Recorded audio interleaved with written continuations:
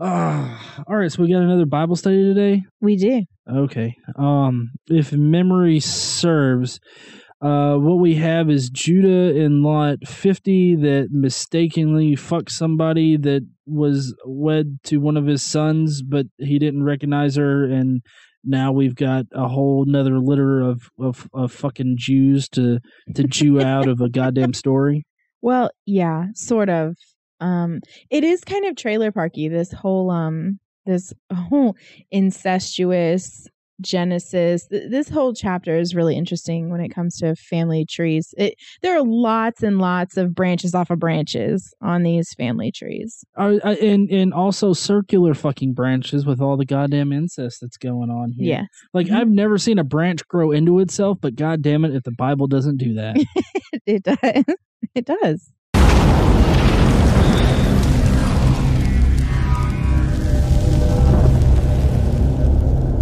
Well, hello, heathens. Welcome to another Bible study. Hi, y'all. And today we are going to be talking about, of course, another lineage chapter, which we're going to briefly mention, and then we're going to start talking about Jacob, Judah, Joseph. Jacob, Joseph, Judah, just a whole bunch of fucking J's living in Lot 50 and 49 at the trailer park that is the Bible or the Old Testament. Genesis. Genesis trailer park. They mean the same thing. Oh, do they? Yes. Oh, Jerry Springer. I mean, you could use any kind of multitude of like white trashy things here and it would work. Oh, okay. Because, I mean, this is like white trash handbook here. I mean, if you really think about it. I swear you could base Jerry Springer or Montel Williams around this whole shit. Yeah. And like you could have fucking Judah dancing up on stage like it ain't my baby and then making it rain, shekels. It's funny. We're going to talk about shekels. Somebody gets sold for 8 ounces of silver. It's great. 8 ounces? Yeah. God, like what is that? That's 20 shekels. 20. It's 20 shekels. Mm-hmm.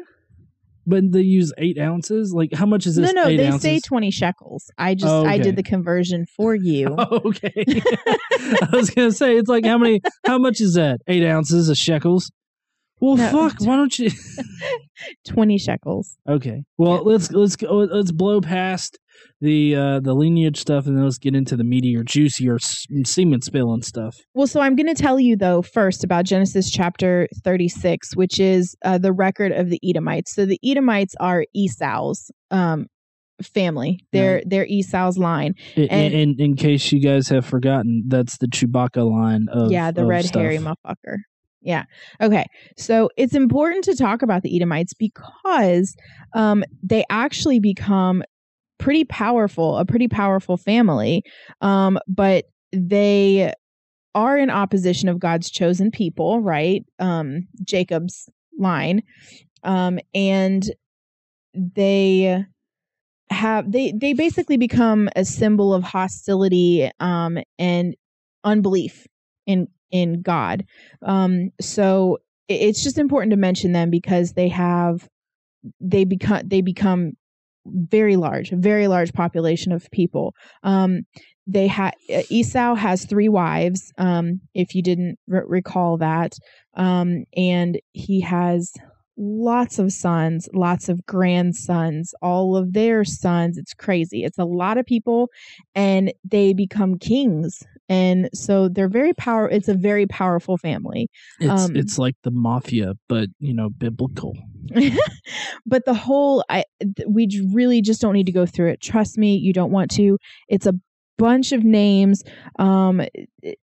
who married who and whose concubines bore who, and like it's ridiculous and boring. It's the entire chapter of Genesis 36, and if you want to read it, please feel free to go check that out on your own time. And just for reference here, this is the ultra scientific way that Ken Ham dates the Earth.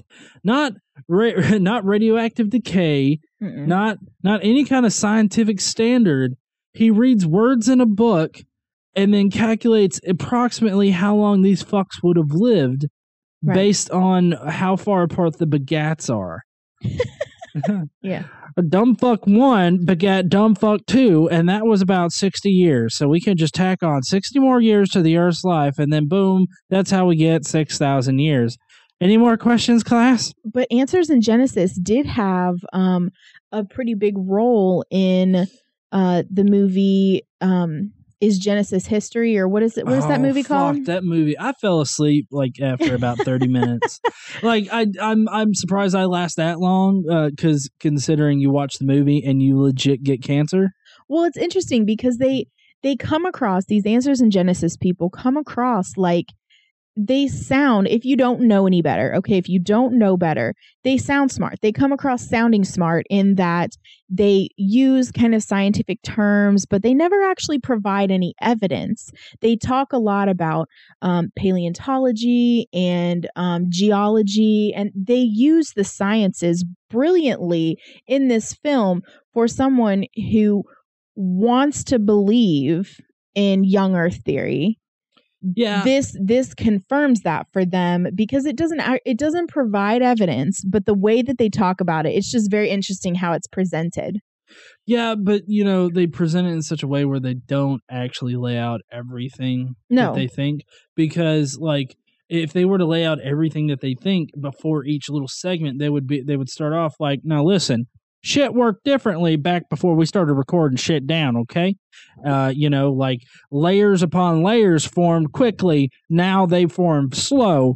And that's just a fact of God and nature. Well, the reason that they say that the layers of sediment formed quickly within a matter of hours or days was the receding of the Great Flood. So that's when they say that happened. That's when they say the Grand Canyon was formed, and that there is no evidence that these things took millions and millions of years. Despite that, you can, we've been able to see, water erosion through rivers and lakes and all that other stuff. That we could see. We've been recording long enough to actually see this stuff actually take effect and how long it actually takes. Right. But their argument is that, yes, that may be so. However, there was a point in time where it wasn't a little bit of water over a long period of time. It was a lot of water over a short period of time. Look, I don't care if God took out his dick and pissed on the earth directly for 40 fucking years. I mean, there's no way that any amount of water that you put on the earth is going to erode the Grand Canyon in a matter of a year. Right. Like it would have to be a powerful stream of piss concentrated directly down that line of path for it, and God would have to have the laser precision of one of those. They actually have water jet cutters. Yeah, where they highly pressurize the water. Mm-hmm. That's exactly what God's dick is in this instance. he has a cutout of the Grand Canyon. He's just like, well, I've got to carve the Grand Canyon today with my pencil dick hyper pressurized piss. This is a really weird conversation, and we are way off topic, right? Yep. Okay, so let's get to Jacob, who is now named Israel, and you'll hear him referred to as both throughout. I don't know why they go back and forth between Jacob and Israel, but just so you all can keep it straight, Jacob, Israel, same person. So we're going to go through some of his family history. Yeah, in case you guys forgot, he naked wrestled with God, and then God's like, now you're Israel, bitch. Like anybody that can power slam me into anal sex, I just have to give the name Israel. Yeah, that was a really weird part. That was a really weird verse there. They don't really talk a whole lot about Jacob's family. But we start off Genesis chapter 37 talking about Joseph, who is the youngest of Jacob's sons. He was Jacob's favorite because he was born so late in Jacob's life. He becomes his favorite. Plus, he tattletales on his brothers and his father's wives. Joseph tattletales, because that makes a whole lot of fucking sense as to why his ass gets sold into slavery. Oh shit, sorry. Spoiler, sorry. Well, so Joseph made a richly ornamented robe for Joseph. And when his brothers saw that their father loved Joseph more than any of the rest of them, they hated him and were really, really mean to him. And if you recall, I'm pretty sure that jealousy is one of the 7 deadly sins. Am I right? Envy? Mm-hmm. Yeah. So that's, these are God's people. Mind you, these are God's people. This is the line of God's people. Edom's people, fuck them. Or Esau's, the Edomites, Esau's family, fuck those people. These are God's people. So we're going to hear a little bit about how God's people act. Joseph had a dream, and he told his brothers about his dream. And when he told them, they hated him even more because he said, "Listen to this dream I had. We were binding sheaves of grain out in the field when suddenly my sheaf rose and stood upright, while your sheaves gathered around mine and bowed down to it." Wait, sheaves? Sheaves, yeah. His what's a sheave? I mean, is it like a sheep? No, it's like a bale, I guess, like a bale of hay or grain, like a bale of grain. Oh, okay. So basically, okay, I like get a bunch, it. So like it's just a bundle of. Why they got to use all these goddamn big ass words in the Bible? Christians aren't going to understand what a sheaf is. Well, it's like sheaf. What is that? Is that some kind of homo gay thing? I don't think they're going to say that. I don't know. I don't understand that. That sounds homo gay. But so his sheaf of grain stood upright, and all of his brothers' sheaves of grain bowed down to his. So his brothers got pretty pissed, and they're like, "Do you intend to reign over us? Will you actually rule us?" And they hated him all the more because of his dream and what he said. Well, so Joseph had another dream, and again decided to tell his brothers. "Listen," he said, "I had another dream, and this time the sun and the moon and 11 stars were bowing down to me." And when he told his father and his brothers, his father rebuked him and said, "What is this dream you had? Will your mother and I and your brothers actually come and bow to the ground before you?" His brothers were very jealous of him, but his father kept the matter in mind. So I don't know. I guess if you have these crazy dreams where you're like, I don't know, it's very egotistical. And because he was already the favorite and his dad treated him different, I just don't see like why you can't keep that shit to yourself. Well, yeah. I it may be just naive Jewish boy kind of thing going on here. I mean, they've got to be naive. I mean, they're like, well, look, cutting the tip of your dick's off normal, okay? Any normal person would be like, say what again?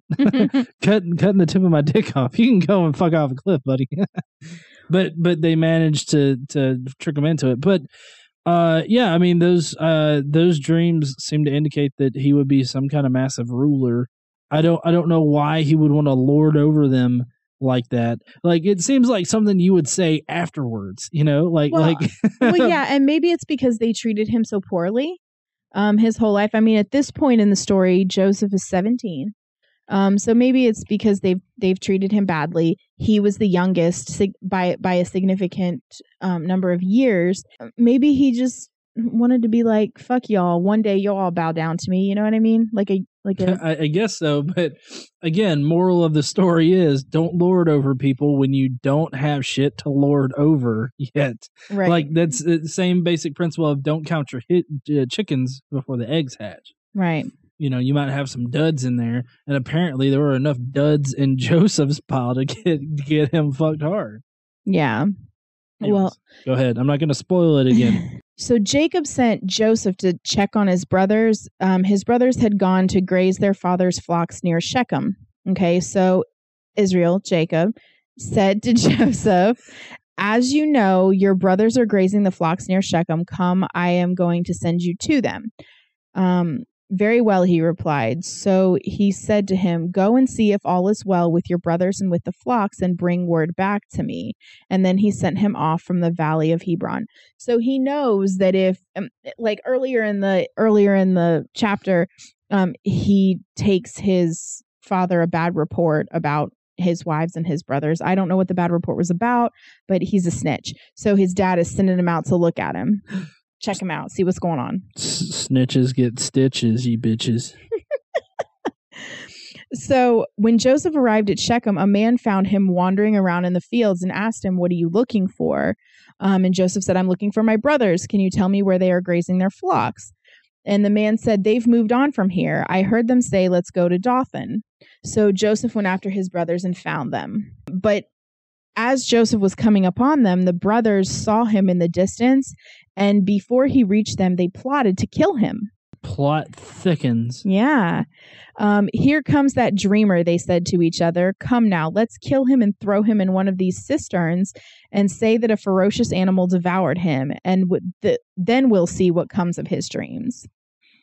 Well, I guess fucking nothing if he'll be dead. Let's see what comes of his dreams. Oh shit, I can't dream when I'm dead, bitch. Well, so then Reuben, one of his brothers, heard this and tried to rescue him from their hands. "Let's not take his life," he said. "Don't shed any blood. Just throw him into the cistern here in the desert. Don't lay a hand on him." And Reuben said this so that that later he could come back and rescue him and take him back to their father. So when Joseph came to his brothers, they stripped him of his robe, the richly ornamented one that Jacob Israel made for him, and they took him and threw him in the cistern. The cistern was empty and there was no water in it. The brothers decided to sit down and have a meal before they went on home, and they saw a caravan of Ishmaelites coming from Gilead. Their camels were loaded with spices, balm, and myrrh, and they were on their way to take them down to Egypt. Judah said to his brothers, "What will we gain if we kill our brother and cover up his blood? Come, let's sell him to the Ishmaelites and not lay a hand on him. After all, he is our brother, our own flesh and blood." And the brothers agreed. Wait. So Reuben is the one that's like, "Hey, let's just prank him and put him in the cistern." And then we could just yell, "Just prank, bro." Well, not prank him. The other brothers didn't know that Reuben intended to come back for him. Oh. That was a secret plot that Reuben had to save his life. Right. Okay. And then Judah comes in behind him. Is like, "Well, you know what would be better, guys? Let's sell his ass into slavery. It'll be great. It'll get 1 million views on RockTube or whatever." Right. When the merchants came by, the brothers pulled Joseph up out of the cistern and sold him for 20 shekels of silver to the Ishmaelites who took him into Egypt. Yeah, isn't that like less than what you could rape a bitch for? I think that is less. 50 shekels. 50 shekels to rape a bitch, or 20 to sell your brother. Well, I mean, they weren't trying to make money. They were just like, "Here, take this, asshole." Here's a bargain. It's just 20 shekels. You can either do this or spend more to go fuck a bitch. So Reuben returned to the cistern and saw that Joseph wasn't there. He tore his clothes. He went back to the brothers and said, "The boy isn't there. Where can I turn now?" So they got Joseph's robe, slaughtered a goat, dipped the robe in their blood. Or in the goat's blood. As you do, as any normal person would do when stealing stuff. Like, can you imagine now? It's like somebody steals like bubble gum. Well, they're not stealing anything. Well, they stole his robe. Well, they didn't. They ripped it off of his body. It was their brothers. I mean, they didn't. Well, yeah, they just ripped it off of his body and sold him into slavery. They didn't steal nothing. I don't know what to tell you. I mean, you make it sound like they just took his clothes, like, which I mean they did, but like they didn't. No, they took his clothes and sold him into slavery. Okay, whatever. So anyway, they took the robe back to the father, and they said, "We found this. Examine it to see whether it's your son's robe." Obviously, Jacob, Israel, recognizes it, and he says, this is my son's. Some ferocious animal has devoured him. Joseph has surely been torn to pieces." So then Jacob tore his clothes, put on a sackcloth, and mourned for his son for many days. All his sons and daughters came to comfort him, but he refused to be comforted. "No," he said, "I'm in mourning, and I will go down to the grave to my son." And so his father wept for him. Meanwhile, the Midianites sold Joseph in Egypt to Potiphar, one of Pharaoh's officials, the captain of the guard. So Joseph now becomes a slave in an Egyptian household. I wonder if this has any kind of connection with Moses later on. I don't know. Put a pin in that until later. So that is the end of Genesis chapter 37. All right. Yeah. So we can move on to Genesis chapter 38, which is about another son, Judah. We already kind of talked about him. So now in Genesis chapter 38, we're going to talk about Judah. Okay. So at this time, Judah left his brothers and went down to stay with a man of Adullam named Hira. There, Judah met the daughter of a Canaanite man named Shua. He married her and lay with her. She became pregnant and gave birth to a son who was named She then conceived again and gave birth to another son and named him Onan. What? I know, got you before, because remember we've had that name show up before. It's like, what are you gonna name our son? That's perfect. That's like the it was a foreign mother who had her child in America when she was an immigrant, and she couldn't really speak a lot of English, and so it's like, well, what are you gonna name your baby? Usnavi. Why Usnavi? Like, what the fuck is that? It's like those were the first, things we saw here in America. It's U.S. Navy. That's like one of those stories about where she had a tray from the hospital and it had lemon jello and she named her kid Lamangelo. Lamangelo. It probably isn't like a true story. I'm probably just saying that's what it feels like here. It's like, oh, what are you gonna name him? Oh, okay. Don't try to put any more thought into it there. Got you, fam. Yeah, I've heard the story where the mother she had twins and she named them Lamangelo and Orangelo. Yeah. I'm pretty sure that's not real. But so yes, okay, the second son is Onan. She gave birth to still another son and named him, it's probably Shelah, but it looks like Sheila. Shelah. Sheila. Shelah is her name for now. From now on, it's Shelah. His name. Okay, his name can be Sheila. Sherry. Sherry, get over here. Dad, why you gotta call me Sherry all the time? I'm not a girl. You're a girl in my eyes, boy. Oh my God, that's weird. Judah found a wife for his firstborn, and her name was Tamar. But Judah's firstborn, was wicked in the Lord's sight, so the Lord put him to death. Holy fuck. Right? boy, you wicked. I'm going to strike your ass down and send you on to Sheol. Well, what's funny is we have no idea why. He was just wicked in the Lord's sight, and who the fuck knows what that means? Nobody really knows what that means.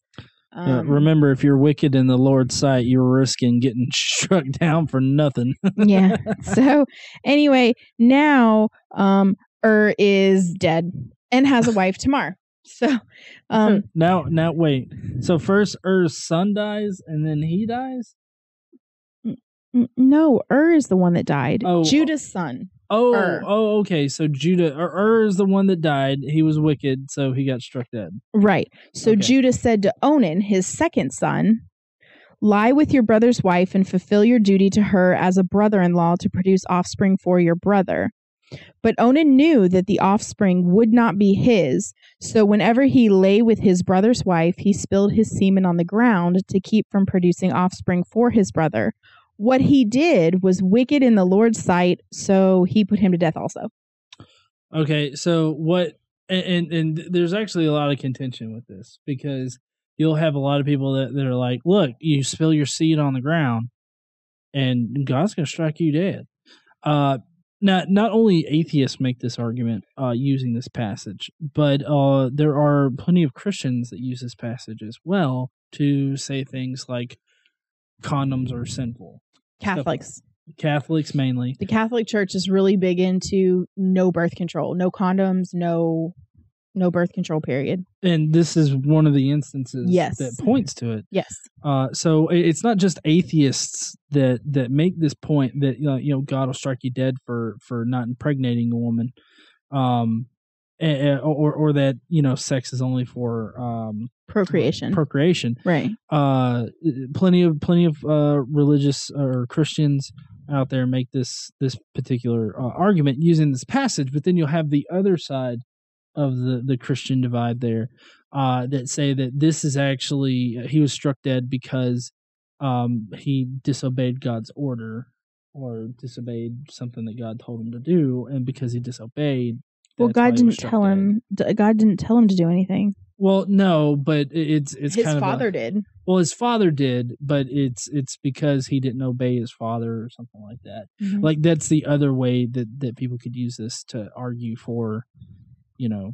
Well, here's what I find interesting is that it was his at this time. This was totally normal. It was his obligation to his brother, who died, to take his wife, care for her, and have offspring for his brother. So the offspring that he has with his brother's wife would be considered his brother's and not his own, which is why he did this, because at this point in time, Onan did not have a wife of his own. So this was his brother's wife. So he wanted a family of his own, which is why he did this, because he didn't want to bear his brother's family. He wanted his own. And these children would not be considered his children. They would be considered his brother's children. Well, I mean, would he have had to have taken care of the children? Yeah, okay. Absolutely. Okay, then yeah, I don't know. I mean, I might have impregnated her, been like, but bitch, these are my kids, okay?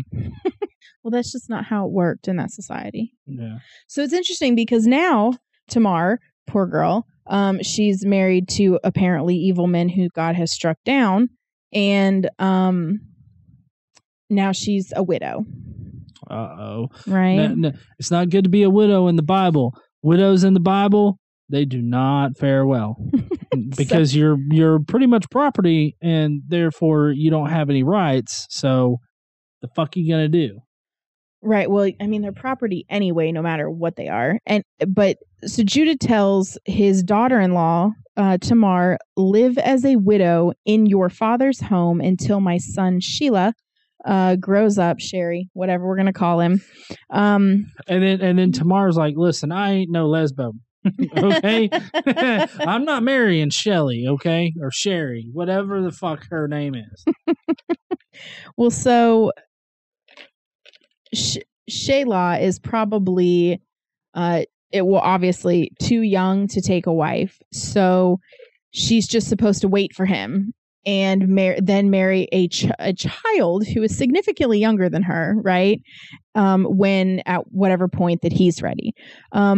So after a long time, Judah's wife, the daughter of Shua, the one that Judah was married to, she died. And when he recovered from his grief, he went up to Timnah to the men who were shearing his sheep, and his friend Hira went with them, or went with him. When Tamar was told, your father-in-law is on his way to Timnah to shear his sheep, she took off her widow's clothes, which I'm guessing she was required to wear all black. I don't know what widow's clothes are. Probably head coverings too, because, in that way, the Bible and Islam are the same. Yes, they are. So she covered herself. So she took off her widow's clothes, covered herself with a veil to disguise herself, because, that always works. And then sat down to the entrance of Enaim, which is on the road to Timnah. For she saw that though Shelah had now grown up, she had not been given to him as a wife. So she was pissed because the guy's old enough to marry now, and she still has to remain a widow in her father's home. Okay. So when Judah saw her, he thought that she was a prostitute, for she had covered her face. Not realizing that she was his daughter-in-law, he went over to her by the roadside and said, "Come now, let me sleep with you." Well, okay, so I guess considering these are God's chosen people, it's just fine to go and fuck prostitutes now, as long as you pay them the fair price. Yeah. Okay, God, hearing you, which. I think that this particular instance right here of Judah, sleeping with Tamar. Mm-hmm. I'm wanting to say that this particular story is another one of those things that preachers often like to use in order to blame women for inciting lust in other men. Yeah, like through their clothes and all that other kind of stuff, which I don't have to reiterate here, but that's ridiculous. If a man can't control himself, that's his problem. It's not the problem of the woman. Right. Okay. No amount of clothing or no amount of no clothing ever should be to blame for a man raping you or for luring a man into a prostitution. What? I mean, do you see that short skirt? She's asking for it. Obvious joke. But yeah, so this right here is one of those instances where they like to use it to say, hey, women cause lust in men and cause them to stray from God's path. Well, so the thing is, God doesn't get mad about any of this. God has no problems with any of this. So God is like, I don't know. What's interesting about Genesis, and probably throughout the rest of the Bible, we'll see as we get through it, is that God like pops in and out. Like there will be a long time where God's just not a thing. I mean, not that they're not worshiping him or whatever, but God's not present, right? Well, and then all of a sudden God will be there for something and then it'll go away again. Well, yeah, I mean, he's got to recover from that, massive pounding that Israel gave him before. I mean, he body slammed him into the anal position. So they wrestled for an entire night. That means they wrestled. Wrestled. Mm-hmm. I mean, there's no way two men totally buck naked are wrestling in the desert all night long. One of them's fucking the other in the ass at some point. My freshman English teacher, she called it playing checkers. What? Gay anal sex? No, just sex in general. Playing checkers. Playing checkers. Mm-hmm. Girl, I played checkers so hard last night. Woo! I broke the bed. Why are you playing checkers on the bed, bitch? Yeah, I don't know. So. But I do also have to remark. Sorry, before we continue. Okay. He doesn't recognize his own daughter-in-law. No, that's married two of his sons. No. That they would have been at the trailer park, like barbecue on Sundays. Like, those two would have known each other, and like 10 years could have passed. What the fuck ever. A person's physical, like their face and whatnot. Well, she covered her face with a veil. Yeah, but when you're did she have it covered the entire time? Like, did he fucking fuck? Did he fucking fuck? Did he fuck a trash bag or something like that? Just like, all right, just bend over, open up the hole, and I'll stick it in. Like, well, I mean, he could have done her from behind, and then he wouldn't have seen like her face. She could have positioned herself so he couldn't see her face. If it mattered that much to her, I'm not really sure. Here's the point. I'm not really sure why she felt the need to have sex with him. Like, I don't understand why that was the thing. Like, I'm gonna get you back for not giving me to your son. I'm gonna let you fuck me. That's another instance of a Jew Jewing themselves out of a deal. I don't understand how that's revenge or whatever, but fine. Well, it's kind of like with Abraham. He didn't know how to heckle with the guy, or not heckle, but bargain or whatever. Mm-hmm. With the guy, because he just kept going up in price. The last time when we did that, I know. I always say heckle. It's not heckle. It's haggle. What the fuck? Why do I want to mix those two up? God damn it! I don't know. You're thinking about shekels. I know, shekel, heckle. I'll pay you 50 shekels to heckle that motherfucker. So anyway, he says, "Come now, let me sleep with you." And she says, "What will you give me to sleep with you?" And he says, "I'll send you a young goat from my flock." So, no, wait, do you mean a young goat or Sherry? And so she says, "Will you give me something as a pledge until you send it?" Here's my seed. And he says, "Well, what pledge shall I give you?" And she said, "Your seal and its cord and the staff in your hand." So he gave them to her, slept with her, and she became pregnant by him. After she left, she took off her veil and put on her widow's clothes again. So she took his seal and his cord, so like the seal that he wears around his neck, and his rod, Yeah, she took his rod. Come on now, man. I was the fuck staff. Thank you. Just like the infection that she got. So anyway, Judah sent the young goat by his friend, a Dulamite, in order to get his pledge back from the woman. But his friend couldn't find her. He asked the men who lived there, "Where is that shrine prostitute who was beside the road?" And they said, "There hasn't been any prostitute here." So he went.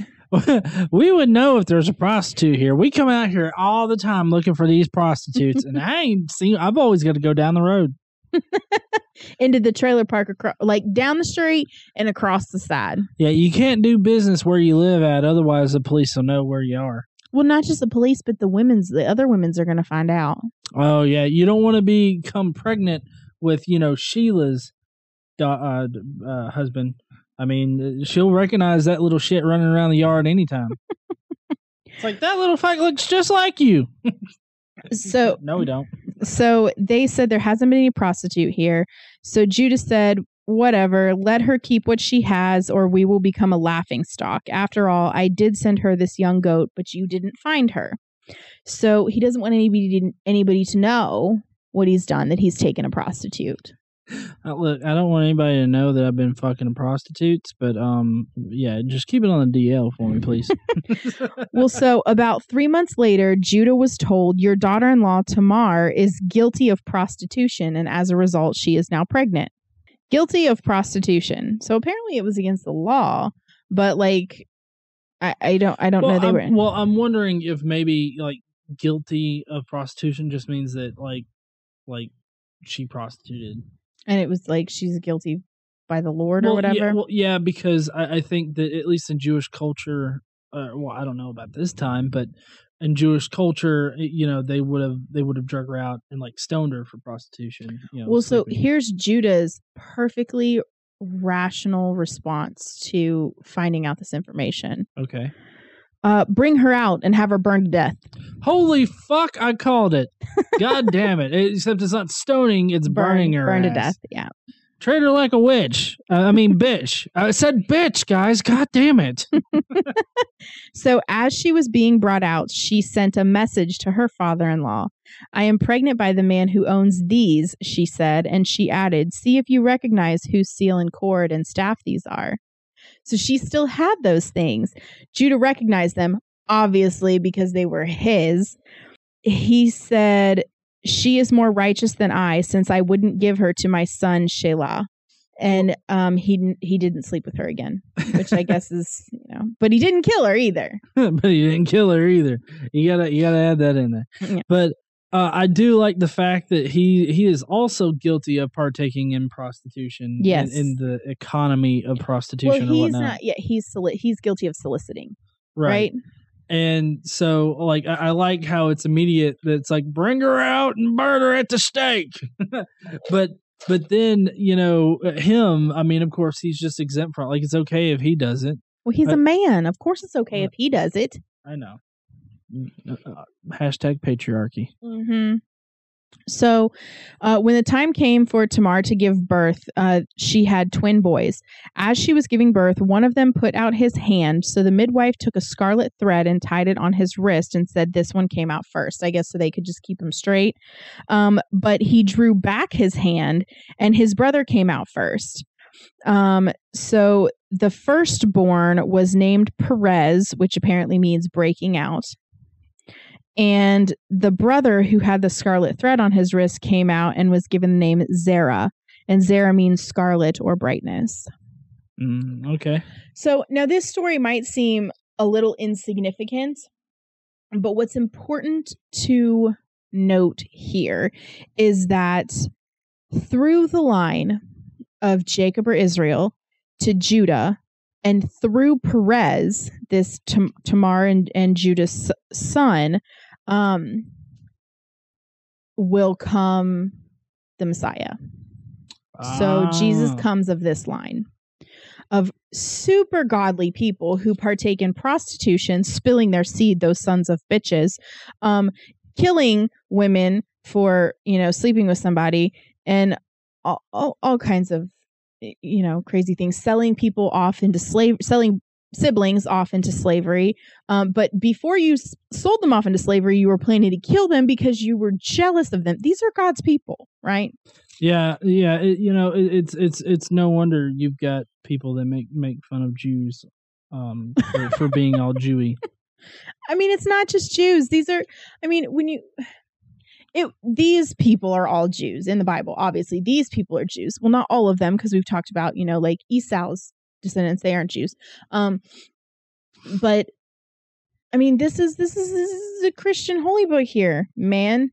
Genesis is one of the 5 books of Moses. The 5 books of Moses are shared between the Abrahamic religions. So you have Judaism, Christianity, and Islam, and these stories are in all 3. Right. Well, what I love here about all of this is that, like, how we were talking about the creationists at first and how they use special pleading to say, well, shit happened differently, before the flood and even directly after the flood. Shit just worked differently back then than it does now. And it seems to be, oddly enough, it parallels how they view the Bible too, because they just say, well, shit worked differently back then with God. Even though God, through Jesus Christ, says that he is unchanging, that he is the same in the past, present, and in the future. And that Jesus did not come to abolish the old law, he came to uphold it. Right. And so to me, that says that God is definitely okay with selling your siblings into slavery when they're pompous jackasses.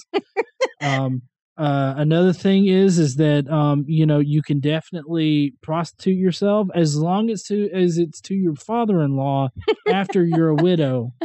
Twice widowed. Because God killed both of her husbands. Right. So that was cool too. And when they say that, they have a loving and merciful God who just kills people for one, we have no idea why. The first guy, we don't have any. And these are not the first 2 people that God have killed in the Bible. No.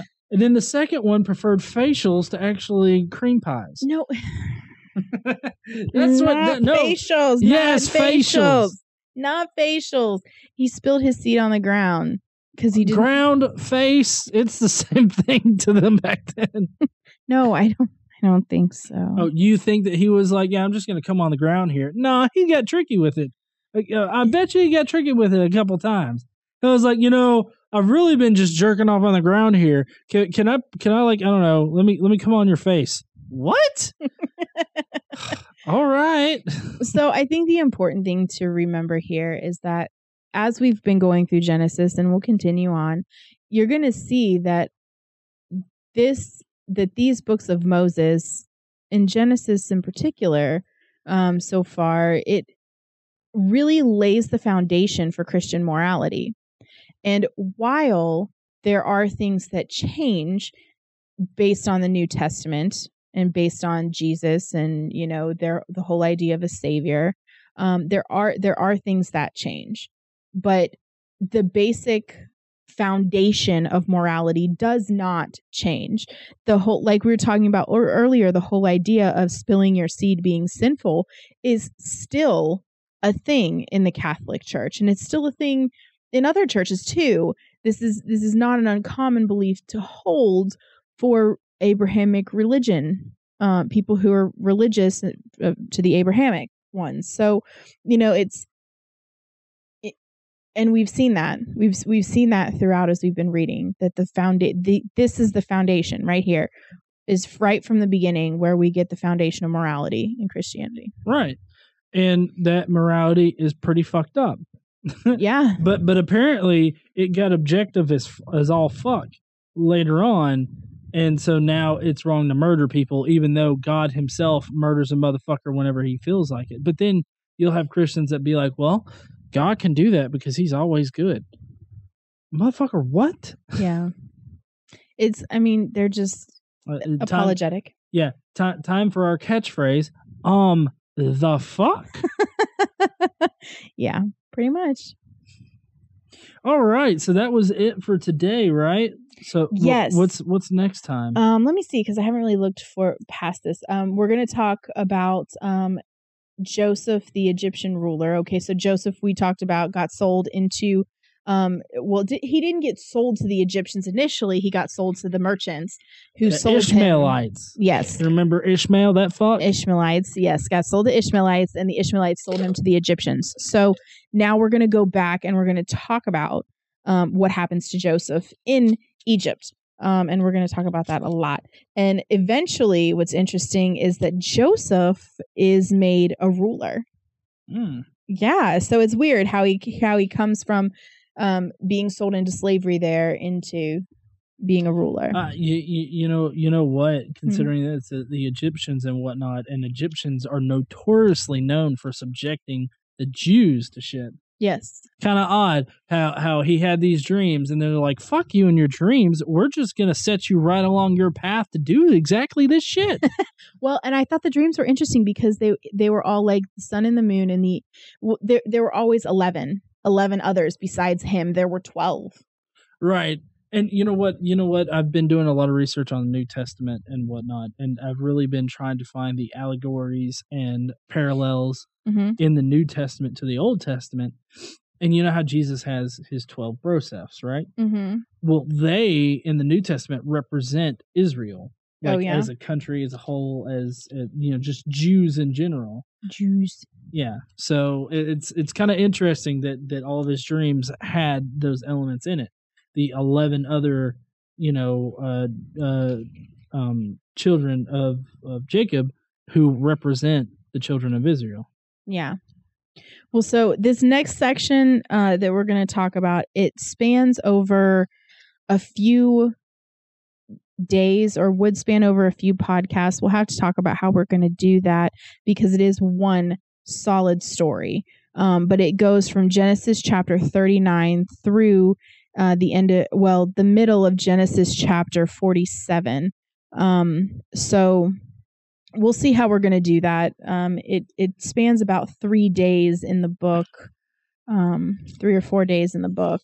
So we'll have to figure out how exactly we're going to do that. But it is one story. So we're going to talk all about Joseph, Egypt, what happened there, Jacob, and all kinds of stuff. Pharaoh talking to Israel, and it's going to be great. Awesome.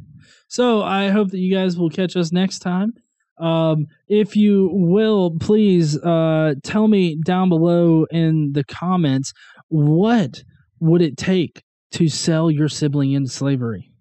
I'm an only child, but from what I know about people and their siblings, probably not much for most people. Maybe a Klondike bar. Klondike. I'd sell your ass for a Klondike bar, girl. I don't know. Yeah. So leave your comments down below. We would love to read them. And I guess we will see you heathens later. Don't forget to stand up and use your voice. Bye, guys. Bye, y'all.